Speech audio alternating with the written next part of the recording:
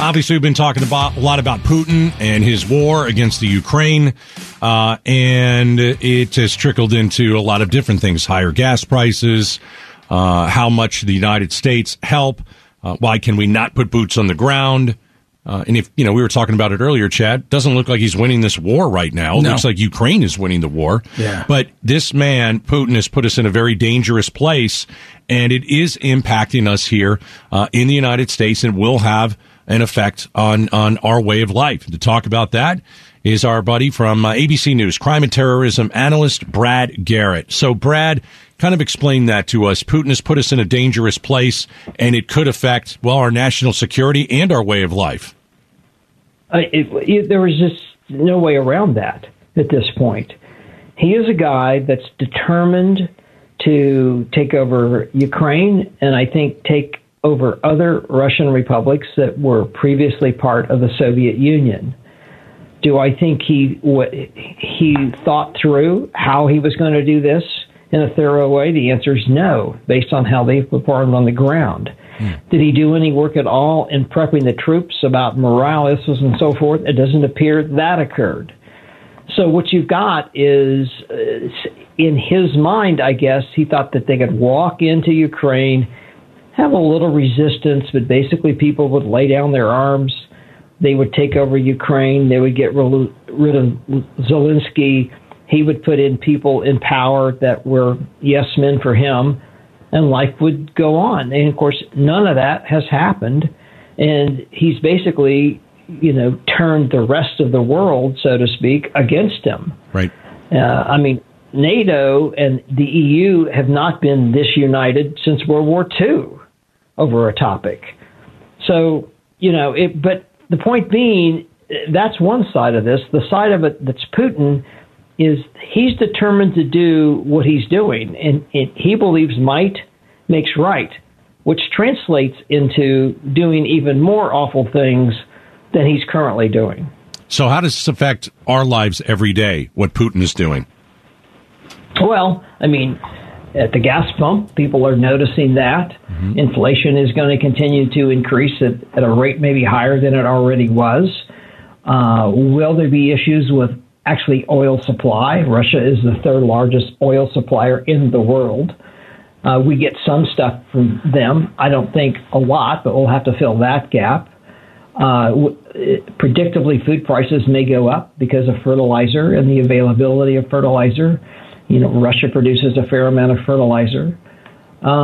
Things like supply chain things that you need to build cars, cell phones, like nickel, aluminum. It goes on and on. Russia has some of that stuff, as well as other places in the world. But I'm talking about where we currently or others currently get these items and others are going to be affected. And it's going to affect economies. It's going to affect the ability, I think, of people who don't make much money. You start adding $1 or two to a gallon of gas. Yep. In the same way with food, people can get in trouble real quick. Absolutely. Talking to Brad Garrett, ABC News, crime and terror analyst. The might is right thing is scary, and he's continuing to roll through and destroy as much as possible, it looks like. It's going to get a lot uglier, Brad. And, here we're worried about prices. We're blessed. Let's be real. We're never going to be invaded. I think we all know that. Geographically, it's just never going to really happen. We're blessed, but there is other countries out there that are bracing for what may be next. And those countries could also have an impact on us here at home. Well, of course. This all sort of gets worse as time goes on. As Ukraine gets worse, as the potential of going into other countries, the other really thorny issue is red lines. What is our red line, NATO's red line? If he starts using biological and chemical agents on the Ukrainian population, are we going to go stop that?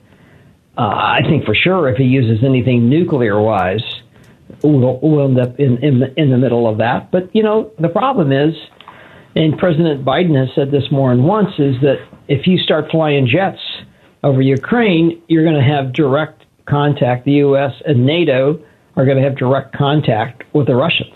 Right. which now you're into a global conflict, which then turns into, I mean, the three of us could talk till next Wednesday about all of the things, some cyber attacks, I mean, all of the things that could go sideways, because the world, 100 years ago, it wasn't interconnected the way it was, or even during World War I and II. Right. But now it is. And so one thing in one place can affect the most remote county in Arizona because of the needs because of what we need today to live life the way we want to live it with the internet, so forth and so on. He doesn't seem to have control of the media the way that he thought he was going to. And that's evident in the way that he's lashing out because so much stuff is getting out. But the reality is still about 60% of people there get their media from the old style, just, Kremlin television. Yep. But the pain that we're putting on him is going to affect the young. And those are the people that are energized and I think will do something if it happens. Right. But you have to deal with the reality that he's an autocrat, and he still has the ultimate power to do and say whatever he pleases. It's taken him 20 years to build that, but he has it. How long can he hang on to that?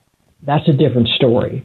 But and I don't think it's as simple as if Putin is gone, whatever that means, that this will immediately turn around. It just all depends who's next in line behind him. But this is not going to end peacefully, and I don't think it's going to end anytime soon.